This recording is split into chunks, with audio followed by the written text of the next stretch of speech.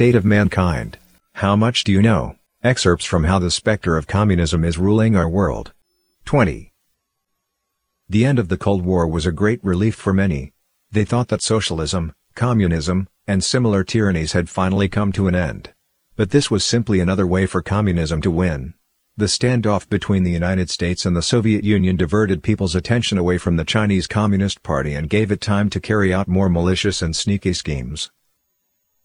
The Tiananmen Massacre on June 4, 1989, marked the rise of party leader Jiang Zemin. Aided by the suppression and propaganda machine that had already matured, Jiang continued to systematically destroy traditional culture and manufacture party culture. By destroying morals, Jiang cultivated a society of wolf cubs, youth who were anti-tradition and anti-morality, which made way for the large-scale persecution of Falun Gong and eventual destruction of humankind. Although communists have fallen from power in the former communist countries, communism has never been tried for the crimes it committed on a global level. Russia similarly has never purged the Soviet influence or abolished the secret police apparatus. The former head of the KGB is now in charge of the country. Communist ideologies and their followers not only still exist but are spreading their influence to the West and around the world. The anti-communist activists in the West, the older generations who have a deeper understanding of communism, are gradually dying out, while members of the newer generations lack a sufficient understanding of, and the will to understand, communism's evil, murderous, and deceptive nature. Consequently, communists have been able to continue their radical or progressive movements to destroy the existing ideologies and social structures and even seize power through violence.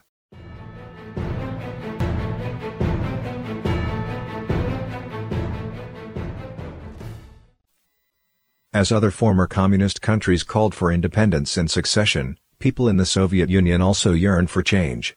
Politics fell into chaos, the economy collapsed, and Russia was isolated in foreign affairs. Then, Russian President Boris Yeltsin declared that the Soviet Communist Party was illegal, and restricted its activities.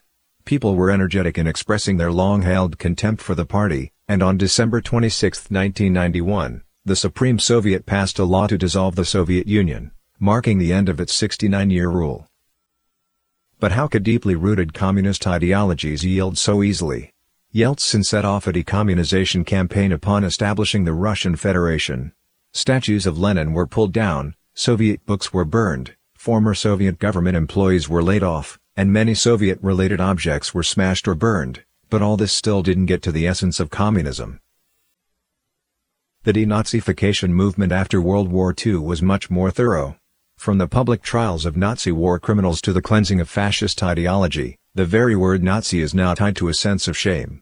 Even today, the hunt for former Nazis continues in order to bring them to justice. Unfortunately for Russia, where communist forces were still strong, the absence of a thorough purge of communism left room for them to make a comeback. In October 1993, only 2 years after the citizens of Moscow had taken to the streets to demand their independence and democracy, tens of thousands of Moscow citizens marched on the city square, shouting the names of Lenin and Stalin and waving the former Soviet flags. The rally in 1993 was of communists asking for the reinstatement of the Soviet system. The presence of troops and police only exacerbated the confrontation. At the critical moment, the security services and military officials chose to support Yeltsin, who then dispatched military tanks to quiet down the crisis. Yet communist forces still remained and established the Russian Communist Party, which became the largest political party in the country until it was replaced by the current ruling party, Vladimir Putin's United Russia. In recent years, in some surveys, such as those conducted by Moscow's RBK TV from 2015 to 2016, many respondents, about 60%, have said that the Soviet Union should be reborn. In May 2017, many Russians commemorated the 100th anniversary of the Soviet Union's rise to power. The Soviet Communist Youth League, Komsomol, which was established during the Soviet Union, held an oath-swearing ceremony for youths joining them in Moscow's Red Square before Lenin's tomb. At the rally, the chairman of Russia's Communist Party, Gennady Zyuganov, claimed that 60,000 new recruits had joined the party recently and that the Communist Party continued to survive and expand. In Moscow alone, there are almost 80 monuments to Lenin, whose body entombed in Red Square continues to attract tourists and followers. Red Square is still red. The KGB has never been thoroughly exposed and condemned by the world. Communism is still present in Russia, and believers of communism still abound.